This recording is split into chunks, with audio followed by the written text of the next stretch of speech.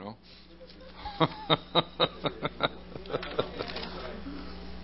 This is the Word of Truth radio broadcast.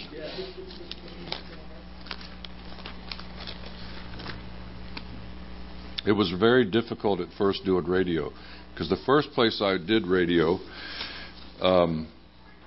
I would be sitting at a place, standing actually.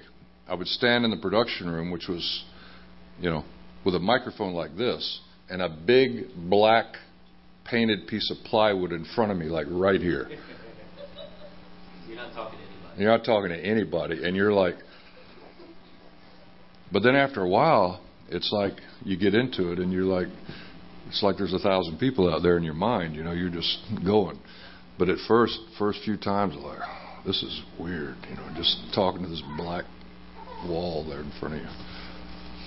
Anyway, so I got into radio first because there was a smooth operator at one of the radio stations in Jacksonville. Jacksonville at that time, believe it or not, back in the early 80s, had 5 AM Christian stations and 4 FM Christian stations. It was one of the biggest markets in the country. So this one station was the Rose of Jacksonville, WROS. And it was the Rose of Jacksonville because the guy who managed it, his wife's name was Rose. So Elwood was his name. So he would put these people on there that would just drive me nuts, doctrinally. So I called him. I mean, I'd only been saved 2 years. I'd listen to these guys on the radio. I'm like, that guy's teaching, false doctrine. So I called up the manager. And, well, Brother Price, you see, if we had more people like you who could come on and teach, sound doctrine. So I took it as a challenge and went on the air. Anyway, that's another story.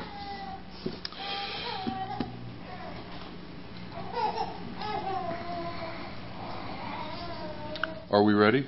Okay, thank you. Father, we thank you again for a time to come study your word. And we just ask for your help now as we look into the book of James. And we thank you for everyone that's come this morning. Thank you for those that worked and labored to prepare food. We don't take it lightly, nor do we take it for granted. Another token of your goodness to us, the ability to even eat and enjoy food, a blessing that comes from you. And so we pray now for this time in the Word, Lord, that you would help us as we look together into these things and teach us those things which you'd have us to know. And we give you thanks again in the name of the Lord Jesus. Amen. So let's open to the book of James.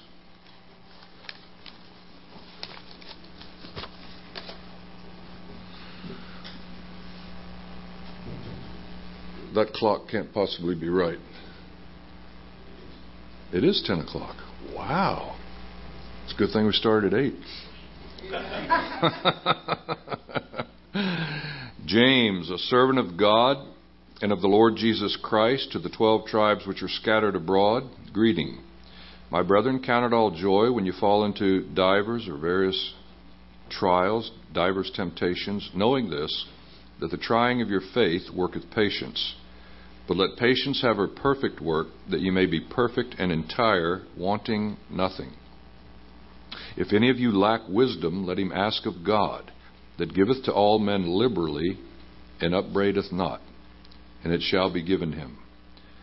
But let him ask in faith, nothing wavering.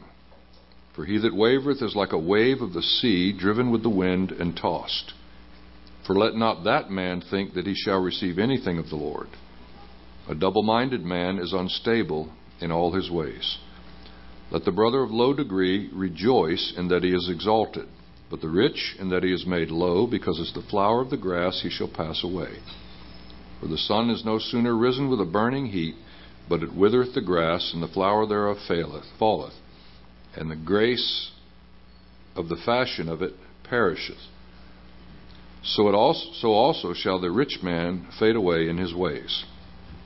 Blessed is the man that endureth temptation.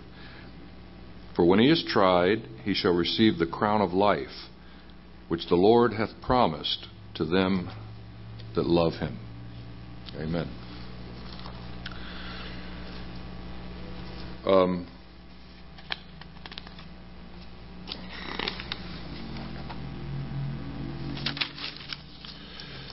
I'm not going to go into this in detail, just to throw it out for your thinking. There is an interesting thing here because, as I mentioned last night, this book of James in the English, the title to it, James, Jacques, or in the Hebrew, Jacob, the book written by Jacob, written to the 12 tribes, is interesting, isn't it? And you can actually, if you go through the book, there are some interesting correspondences to the actual 12 tribes. If you remember what Jacob's assessment of them was, when you come to what's called sometimes in the book of Genesis at the end there, the judgment seat of Jacob at the end of his life. Anybody this is really throwing a question out there without any preparation. But anybody remember the firstborn? Who was the firstborn? Reuben, right? You remember what the characteristic of Reuben was? Unstable. And what's the first thing we read about in this passage? A double-minded man who is unstable in all his ways. And interestingly enough, if you move through the book, you can actually trace the characteristics of those 12 boys throughout this book written by Jacob, or James, as we call him. So that's an interesting thing, and it's really worth looking at if you want to take the time to do it. But that's not so much what we want to do this morning. What I thought we'd do this morning is just to get into the book a little bit. But one of the things that struck me moving through this first section that I was asked to take up to the first 12 verses is how many what I would call correctives there are to some thinking that is found in certain circles, some wrong thinking that's found in certain circles and taught in certain ways. So when we think about this, and I'll mention a bit more about this, Lord willing, tomorrow night when we look at the overview of the book. But James begins with James, a servant of God and of the Lord Jesus Christ. Now I believe, and I think there's good evidence for it, that this James was the half-brother of the Lord. So as we begin to think about that, you remember that if this indeed is James, who's the half-brother of the Lord, and we can find that in the Gospels, that is one of the first correctives, isn't it? There is a doctrine called the perpetual virginity of Mary, which is not true according to Scriptures, right? Because, we'll just look at one, for instance. Let's turn back to the Gospel of Matthew and chapter 15. Keep our place there in James. I think it's chapter 15. Let's look and see.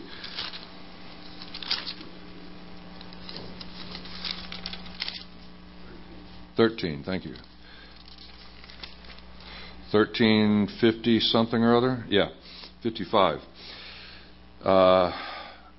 Verse 54, when he's come into his own country, he taught them in their synagogue, inasmuch as they were astonished, and said, Whence hath this man this wisdom and these mighty works? Is not this the carpenter's son? Is not his mother called Mary, and his brethren James and Joseph and Simon and Judas, and his sisters, are they not all with us? And so on. So, again, as the Word of God does answer a lot of things that float around in people's thinking, or sometimes taught as doctrine in certain religious circles, one of the first correctives is that the Lord did have brothers and sisters, that Mary was not a perpetual virgin, as is sometimes taught among millions of people who believe that. So, again, when we think about that, it is a corrective. It's interesting, isn't it, that James refers to himself as the servant of the Lord. A servant of God and of the Lord Jesus Christ. And you have to stop and think to yourself too, at least I do, in my mind, of what it took for a Hebrew, a Jewish man, to put Jesus Christ on the same level as he does God. Right? Because he doesn't just say he's a servant of God, a servant of the Lord Jesus Christ. I think in the New Testament there's only a few times that that type of terminology is used. But then when you begin to think about it, what it took for him to overcome familial ties, that is, family ties. Now, I wasn't raised in a Christian home. Some of you, perhaps many of you, have been or were, which is a tremendous blessing. But sometimes it's a little difficult for us to relate to people who, at tremendous cost in family, come to trust in the Lord Jesus Christ, even being written off by their family, abandoned by their family. It's been said before that sometimes in Jewish circles, if a person professes faith in Christ as the Messiah, they even perform burial services for them. They're dead to them. And that's a powerful thing, isn't it? So what it was for James, who did not at first believe, which is kind of, interesting, isn't it, to think about? But it brings us to another corrective. And that corrective is that it's a myth and a fable to think that Christ, when he was a child, performed miracles. He didn't. John tells us in John chapter 2, this first beginning of miracles Jesus did at the wedding of Cana at Galilee when he turned the water into wine. But there's hundreds of millions of people who believe that Christ, when he was a child, did miracles. Made little birds out of clay and then caused them to come to life and all kind of things like that, And we think that's crazy, right? But literally hundreds of millions of people believe those kind of things. Seems to me that had the Lord done that as a child, his brother certainly would have thought, well, this is an unusual brother, But none of that. His brother didn't believe on him at first, and then came to believe on him. Perhaps after the resurrection, there was an appearance, we read in 1 Corinthians 15, to James. But there were no childhood miracles that we read about. And then I like the fact that he refers to himself as James, the servant of God, and of the Lord Jesus Christ.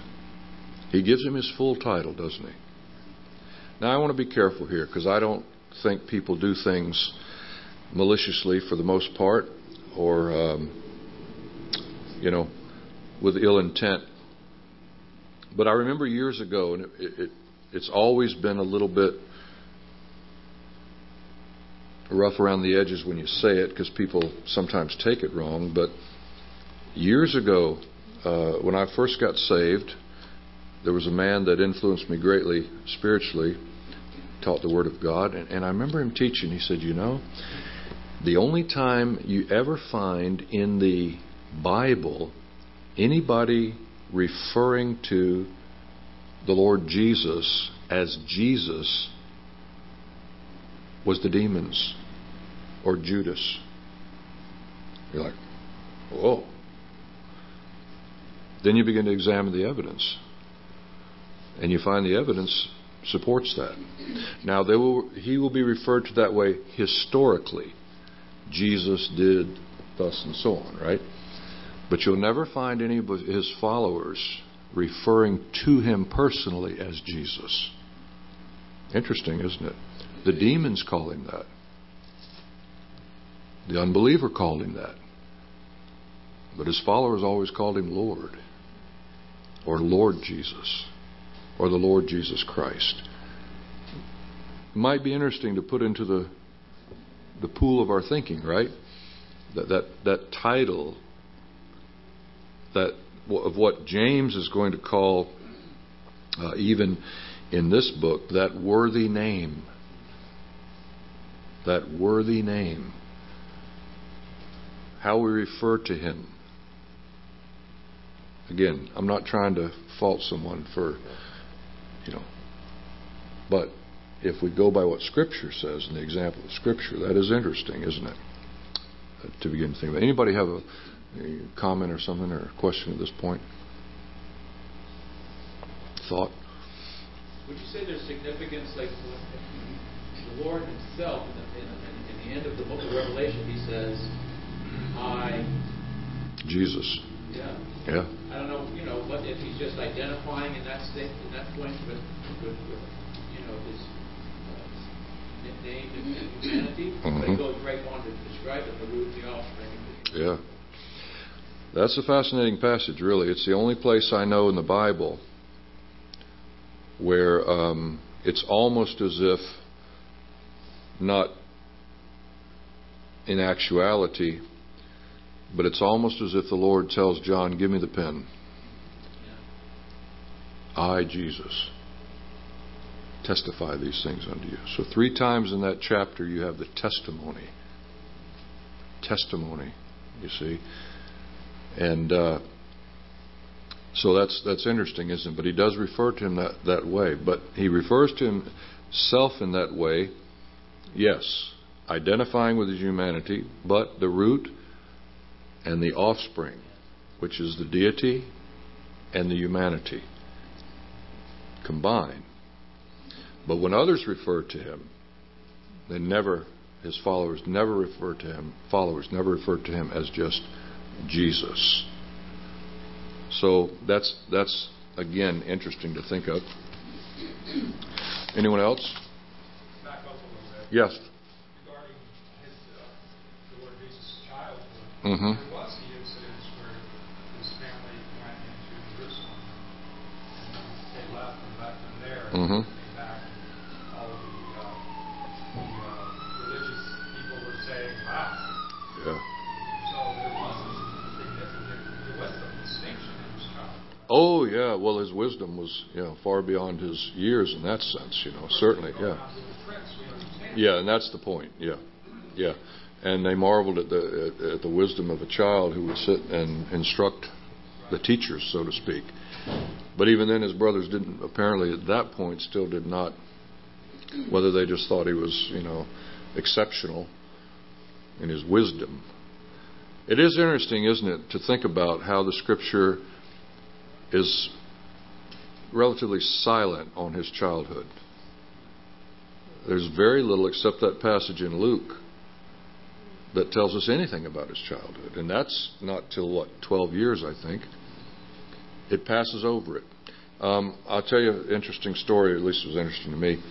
The first time I ever went to the Bahamas was not on a great missionary journey. It was on a fishing trip.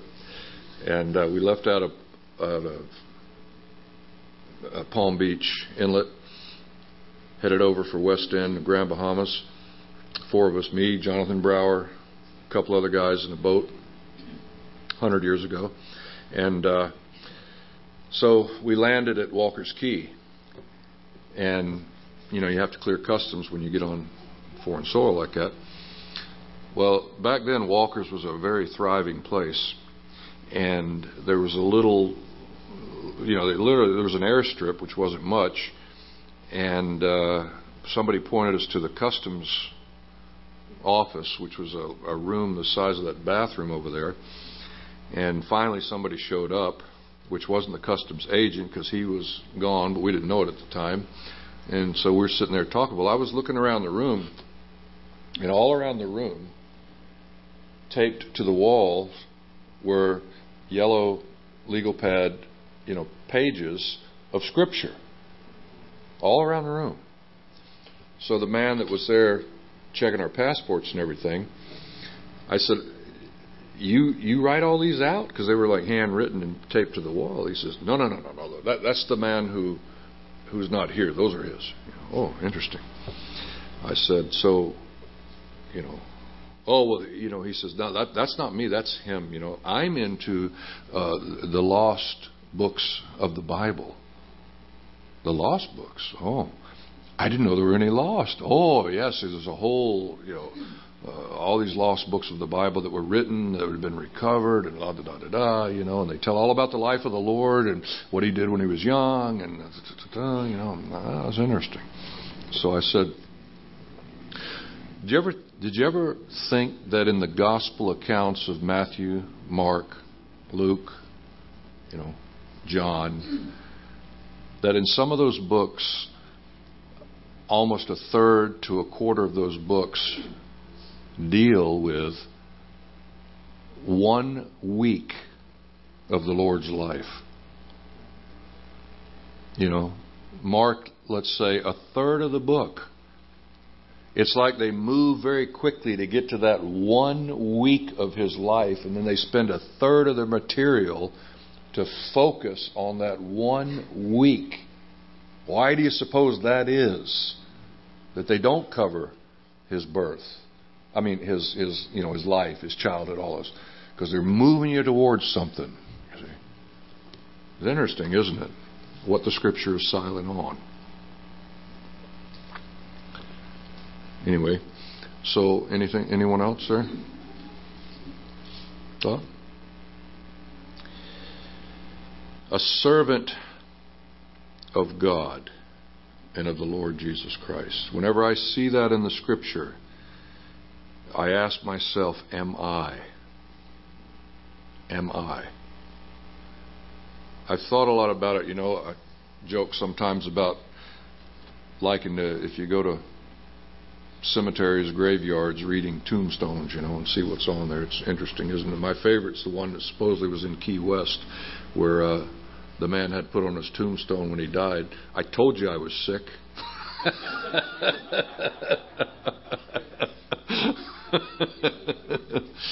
But when you think about that sort of an epitaph of your life, could you get anything better put on there than just a servant of the Lord? For that to be said about you, and it to be in some measure true, I don't know that you could get in better company, could you, than that? The Lord Himself was a servant. He's identified as the servant of Jehovah, the servant of the Lord, you see. And so, for James now to say that, I ask myself the question, am I? And what does that mean to say I'm a servant of the Lord? Not just that I do things for the Lord. That's not just what it means. It means that a servant, really, his whole will was subjected to another's. Servant never got up in the morning and said, let's see what I think I'll do today. What does my master have me do today? Servant never got up and says, what would I like? What would my master like? You see? The whole concept of that servant. And now for James, even to me, in my mind, to say, in those terms, my half-brother, if you will, but he's the Lord Jesus Christ, and I am His servant. It's powerful, really, isn't it? To see what the Lord can do in a life. His will or mine. That's the battle, isn't it, for believers? That's really, in a nutshell, what it comes down to every day as we get up. Whose will? His or mine? So I ask myself that question. He writes to the 12 tribes which are scattered abroad. Can anybody think how that could be a corrective? If we're thinking in correctives? Are there lost tribes? Well, there weren't at that point, were there? Oh, you hear that, don't you? There's a whole false system of teaching based on that. It used to be called British Israelism. That the 12 tribes, or the 10 lost tribes, you see, became the nation of England, and and on it goes, Huge following of people, even though we may not know much about it and may not be as prominent today. But that whole concept was rooted in the fact of these 10 lost tribes that migrated somehow to Europe and England and the whole deal. Right? There weren't lost tribes then, because James writes to them. 12. Yes. Would you say that's corrective, perhaps because just the nation that they'd be scattered was disciplinary from the Lord? Well, the diaspora, the scattering, I don't take that one, this particular one, to be so much as disciplinary of the Lord, because many of them were scattered when the persecution happened with Stephen and others there around Jerusalem. But it is interesting, the word diaspora, which is still used by the Jews today, the dispersion, but the diaspora, the very word, anybody know what the word means? Two words, as often compound words are. And so the word spora is the word for spore or seed. The seed was scattered abroad. That's literally the language of it. So in the scattering, it was the scattering of seed all abroad. So whatever the means was, persecution or other words, it was God's way of scattering the seed, spreading it out. Oh, yeah. Now, the other question that comes to mind, of course, is when we think of the 12 tribes which are scattered abroad. Again, if James is the first letter, written, that obviously these would have been Jews. But I take it that they would have been Christians. So these were Christian refugees who God scattered throughout different regions and so on, you see. So, and yet he still identifies them as the Jewish designation, the 12 tribes scattered abroad, but Christians now. So he couples that together in that sense. Servant of God, the Lord Jesus Christ, to the 12 tribes. Lets you know from the outset, in a sense, that these are not just Israelites, but these were believers who'd been scattered abroad. Which is why they were facing these trials and temptations and suffering and persecution and so on. There's internal evidence for that too. He will say in verse 1 of chapter 2, "My brethren, have not the faith of our Lord Jesus Christ, the Lord of glory," with respect to persons. So the brethren that he's writing to, it's about the faith of the Lord Jesus Christ, the Lord of glory. And there's other internal evidence as well. As I said in verse 7 of chapter 2, that worthy name by which you are called, the Lord Jesus Christ, and so on. So Christian refugees scattered abroad by persecution that happened in the church, and for other means as well. They would have been scattered as they were. But yes, they were scattered and still are. Israel as a whole. But more specifically, I think these would have been Christians that had been scattered, Jewish Christians. Now, one of the verses I have often struggled with is verse 2. Don't know that I've ever gotten over struggling with verse 2.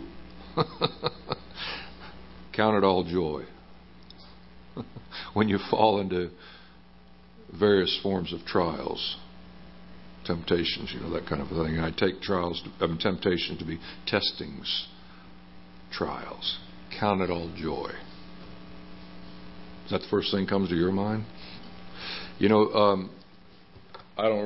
wanted to print it out and I didn't do it. I apologize. Shouldn't even tell you, then I won't have to apologize for what you don't know. But anyway, there's an interesting outline, and maybe I'll work on it retroactively. But that outlines the book of James sort of this way, like chapter 1, chapter 5, chapter 2, and brings it in like this, with the middle part being in chapter 3, so to speak. But it's interesting that the parallels between chapter 1, chapter 5, and so on. So you count it all joy. And then if you do go to chapter 5, verse 11. Behold, we count them happy. Count. There's your word count again. Which endure. You've heard of the patience or the perseverance of Job. You have seen the end of the Lord, that the Lord is very pitiful, compassionate, and of tender mercy. So is that what you thought when you read the book of Job? Wow, the Lord is compassionate and full of mercy. You know, you're reading the book of Job thinking, isn't God compassionate? Isn't God merciful? Count it all joy when you fall into, Of course, it is coupled with the fact in verse 11 of chapter 5, isn't it?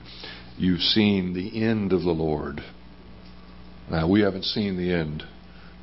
When we see the end, we'll be able to say, yes, the Lord is compassionate, full of mercy. But anyway, on this, how do we count it all joy? First, do I? And if I do, how do I count it all joy? Any help? Help me with the verse I've struggled with all my life. Dig me out. Well, let's take the word count. It is an accounting term. Reckon, count. It calls for an evaluation. It calls for an assessment. So that's where we begin. To make an evaluation or to make an assessment. That when these things come, first of all, corrective number one, which is a very basic and elementary one, but I think it's important to realize that as a believer, I'm not exempt from trials. I'm not exempt from difficulties, testings, temptations like that in life. I'm not exempt from tragedy in life and things that can happen that are hard to take, hard to take. Don't even have to elaborate. We all can think of situations that just almost defy explanation and understanding. They don't defy explanation and understanding if there is no God. It's when you put God into the equation that you then ask, how? If God is God, how? Why? When we begin to make the evaluation, we realize, number one, the negative side is I'm not exempt. Number two, the positive side is it's part of a process. And the positive side that it's part of a process, he calls this in verse 3, knowing this, the testing, the trying of your faith. Okay, who's trying our faith?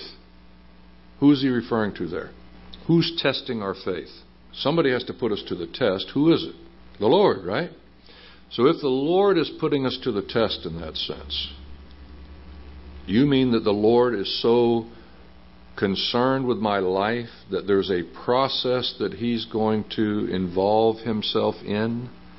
He's going to get involved in my life to the level that He's concerned about my faith and involving in my spiritual education, which is what chastening really is more properly probably thought about, that it's more than just corrective, it's more than just it's not punishment. It's my spiritual education. It's going to cost something for God to be involved. Education is a very costly thing, some of you may learn. Even if you do home education, it's a costly thing. It'll cost you time and effort and labor. And then you get into higher education, it'll cost you money. It'll cost somebody money. It's a very long process, isn't it? It has an end in view. But will the Lord involve Himself in my life? The Lord. So that's a positive side of it. Another corrective is that things that happen in life are not just bad luck. They're not just fate. They're not just arbitrary. Things just don't happen. There's a purpose as a believer. And another corrective that's important to remember is that trials are not an indicator of the Lord's displeasure. There can be things that happen in life that the Lord may use to get my attention, but it doesn't always mean the Lord's not pleased with me because bad things happen. Doesn't necessarily mean that at all. That's where Job's friends went wrong, wasn't it? Just fess up, Job. You sinned, man. God wouldn't do this to you if you hadn't sinned. And the more they said it, the madder Job got, and began to defend his own righteousness then, even to the point of almost, going against what God's character was. But they were wrong in the end. God said so. It wasn't that Job sinned. God had a purpose, a higher purpose. That's the amazing thing to me about Job 1 and 2, the chapters. I always have said that part of Job's problem was that Job didn't have the book of Job. He doesn't know anything about what's going on in chapter 1 and 2. Behind the scenes. This purpose that's going on. All of a sudden, man, he just gets slammed, you know. All his children in one day. Whew, you know. All of them. And all, wouldn't have mattered whether it was 1, 2, or 10. It was all gone in one day. On top of everything else. But forget everything else. The children, all in one day. All of them. And Job knows nothing about what's going on between the Lord and Satan in heaven, observing him. Have you considered my servant Job? Anyway, it's not necessarily an indicator of the Lord's displeasure that we go through the things in life. It is difficult to understand, is it not? Would you say that part of the joy that's somewhat confusing is knowing the process that it's going, knowing that there is a future to it, right?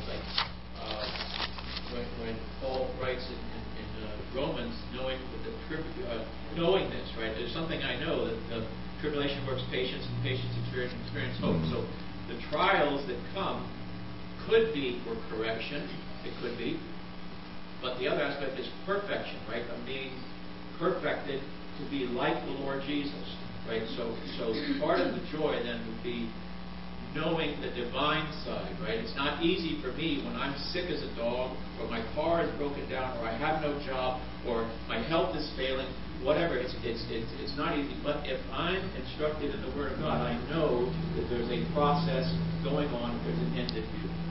Yeah. All the above. I think that's how the joy must be. And I've tried to make that word be something other than gladness. And I can't.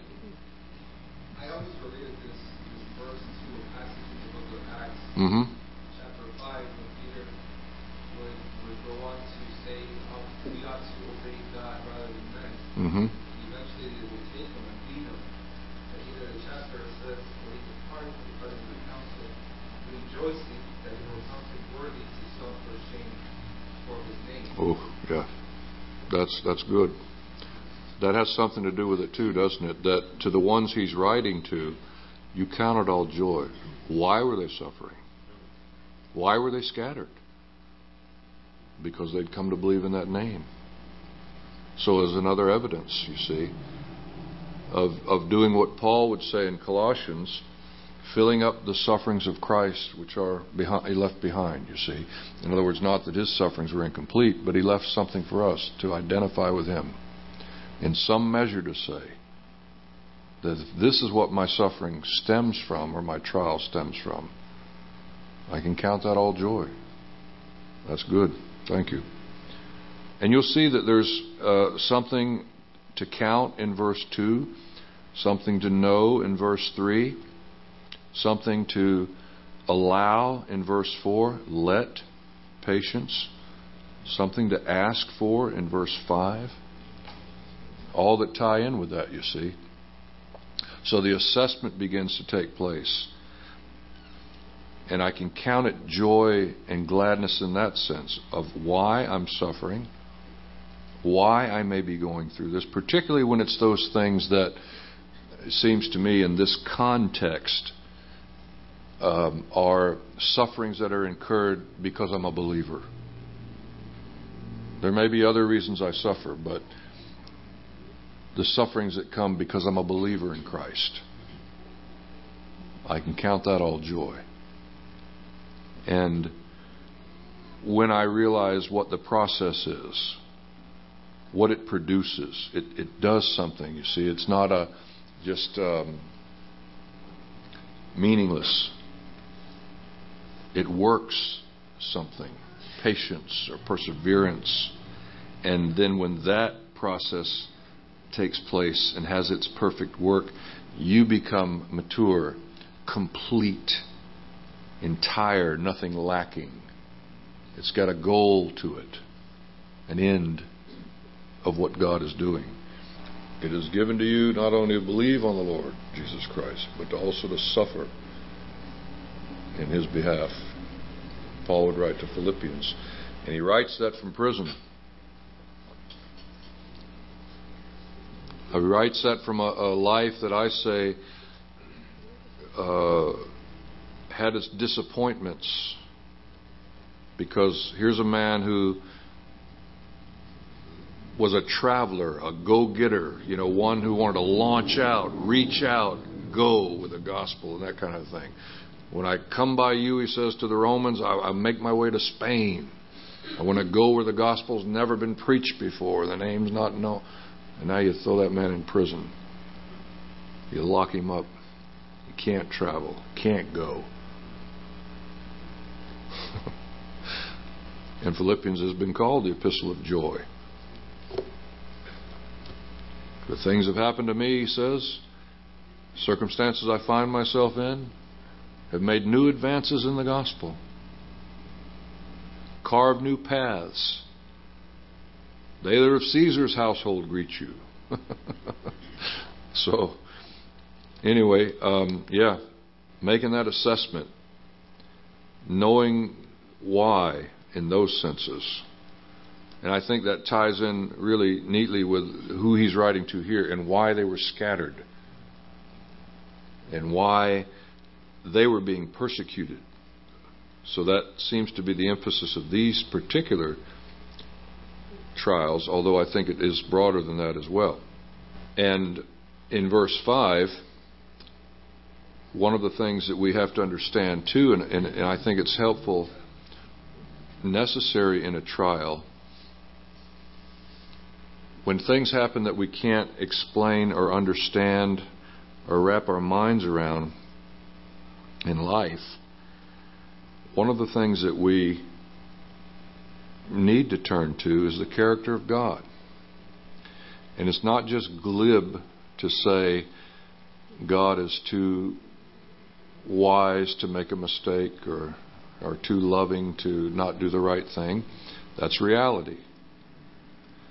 And so he turns them to the character of God. Verse 5. He gives to all men liberally. He gives.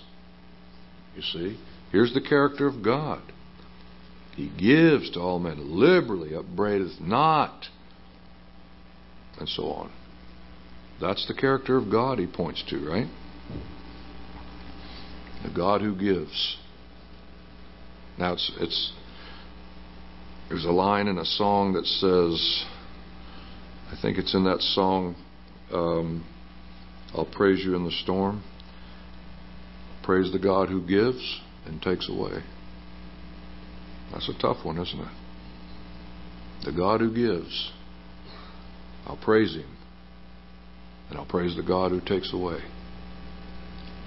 But the character of God, how we need that in trial. Resting on the character of God. I don't know what time we go to. Anyway, it's 20 till.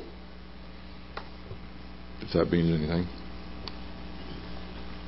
We often quote verse 5 from many places in life. Mm-hmm. But Yeah. It's especially encouraging to note the context is that we don't know how to count it all joy sometimes. We're just trying to figure it out. Yeah. It's like, we feel bewildered. But he says in the midst of that bewilderment, ask God for the wisdom to see in our circumstance what He sees and what He wants. Absolutely, yeah. And that's the wisdom, particularly, is the primary application of this verse. That's right. Wisdom in that sense really is seeing things as God sees them. Seeing it from His perspective. We need to see it as He sees it. That's one of the main interpretations or definitions, if you will. I take it, Dave, of wisdom. To see things from God's perspective. Yeah. Somebody may have a different rendering for that. Reproaches not without reproach, doesn't scold you for asking. In other words, if we continually ask for wisdom, that's a sign of dependence upon God, and God's not going to say, "You again? Yeah. Back again?" Yeah. And He's not. Don't you understand? Yeah. Yeah. Yeah. Don't you know I'm God? Yeah. And He's not going to say, "Listen, I've told you a dozen times. I'm not going to tell you again." That's what parents do, you know. Get out of here. Don't ask me anything. No. Doesn't upbraid. Even when His creatures call into question His own character sometimes. Jesus would say, "And you fathers who being evil, which one of you, whose son asks him for a fish, will give him A scorpion. Yeah. ask him for bread, give him a stone? Yeah. How much more How much more? your heavenly Father knows how to give what good gifts?"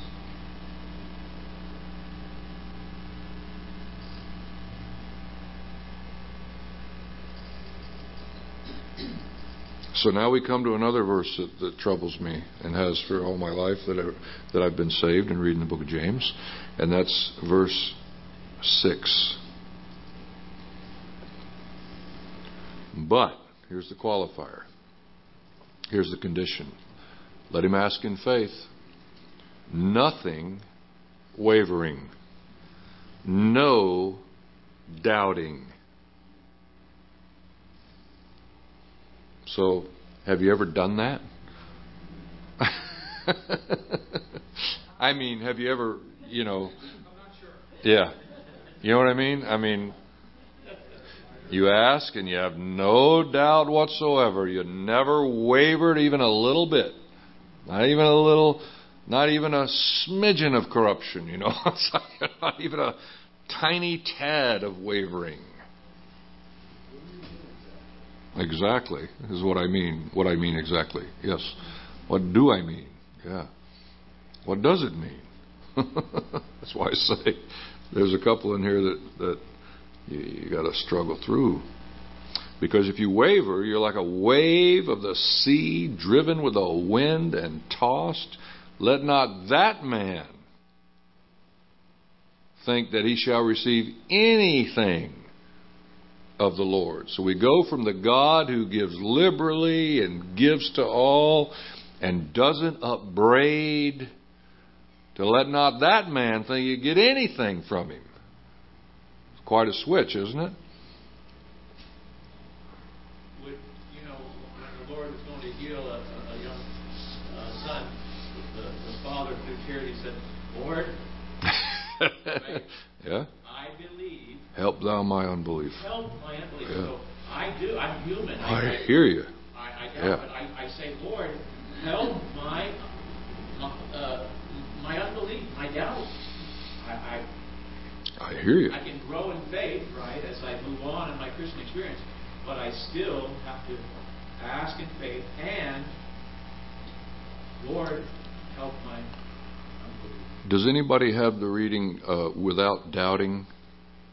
Something like that? You do. What does yours say, Cassidy? No doubt. With no doubting. I'm going to suggest that might help in our understanding a bit, because the wavering seems to mean, okay, I believe, but Lord, you know, but with no doubting, you see. I think it's more intense without any doubt. You think are you saying that's what yours reads, or that's what you're saying? Without any doubting. Okay. Yeah. Well, here's the thing that I see in this. One of the things I think is helpful, at least to me, that as you mentioned, Sermon on the Mount, James is very much like Sermon on the Mount in many ways. He's also very much like Proverbs. You know, cut and dry, take away the middle ground, black and white, no gray. And you go through Proverbs and it's like that. It's like boom, boom, it's this or that. And what that does, when you take away the middle ground, it forces you to make a decision. Here's what a fool is. Here's what a wise person is. Which one are you? You see? There's no middle ground. It's this. James does a lot of that. So if we think of it that way, there's no middle ground. It's one or the other. You either believe God or you're a doubter. And if you're a doubter, well, maybe you're not a believer in God. That's one of the ways I take it. And I take it partly that way too, because over in chapter 4, he's going to say, using the same language in verse 8, draw nigh to God, He will draw nigh to you. Cleanse your hands, you sinners. Purify your hearts, you double-minded. That's the same double-minded as in verse 8 of chapter 1. Now it seems to me that this double-minded in 4:8, I don't see how he's a believer. Cleanse your hand, you sinner. Purify your heart, you double-minded. You see, you split mind in that sense. So it may be one of the things we find in chapter 1 is taking away that middle ground. Which are you? You a person who believes in God? You're going to call on God? Because if you're not, don't think you're going to get anything. That man, don't let him think he receive anything, you see, because he doesn't believe God. That's a suggestion, anyway, that seems to me. When I look at that verse 6, I wasn't considering a believer in Yeah. things, but it's easy for us to chastise ourselves in that doubting stage when we're trying to figure out if our focus is on the circumstance and the trial. Yeah. And we're asking for wisdom, we can't figure it out. Yeah. That bewilderment that still remains is not the doubting he's talking about, I think, here. He's saying, don't doubt that character of God, that He is going to give the wisdom, that He is that one who gives generously, liberally. He's not, so when I'm asking and I'm trusting that that's true, I may not have the answer yet. Yeah. And I may need to keep hanging in there until He gives me that perspective. But that doesn't mean I'm in that doubting category. Mm-hmm. If I'm still trusting and leaning on the fact that He is somehow going to give me that wisdom, Mm-hmm. He is going to give it, help us do it and all those things. That process is still working. Yeah, because if this verse means that when I really am going through it, and I have some little bit of wavering or question in my mind, I'm done. I'm done. I'm never going to make it. If that means that. And if it means that I somehow, like a stone, just believe against all odds the unbelievable, that I have to have that kind of faith. I just stood in a hospital room where a wife, her husband in the mid-50s, and was on a respirator. I was there when I was visiting. Wanda's in the one floor having her surgery. Carl Fairclough's up, I'm visiting him. And then I find out that this guy's on the same floor as Carl. So I go over to visit, anyway. And I went in, and the wife says to calls his name, but he's on a respirator. I think he looked like he was already gone to me, that they were just keeping him going. And Larry's here. He's going to pray. He's going to pray for your healing. I called her name. I said, well, I'll be glad to pray. But you're going to pray for his healing. Well, I said, I'd be glad to ask God to heal him. But that the Lord's will be done. No. If you're going to pray that, don't pray. Yeah, she said, I already know what God's will is. He's already told me what His will is. He's given me verses in Scripture to tell me what His will is. So, no offense. I'll still love you. But If you're not going to pray that God heals him, don't pray. Well, okay, I won't be praying if that's the condition, And he died 3 or 4 days later. I need to get with her because, what do you do when that, you think, you believe, because I got to believe. I can't have any unbelief come in, because then it won't happen, you see. You talk about causing your faith to crash. So it can't be that, can it? That sounds like my will be done. Well, you see. So it can't be that.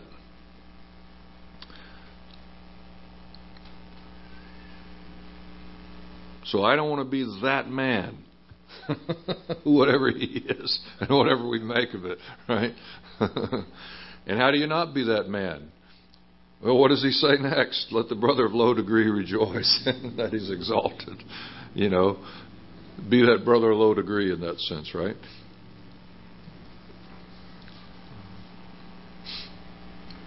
Well, we could go on all morning. It's been a very profitable. Praise the Lord. Yeah.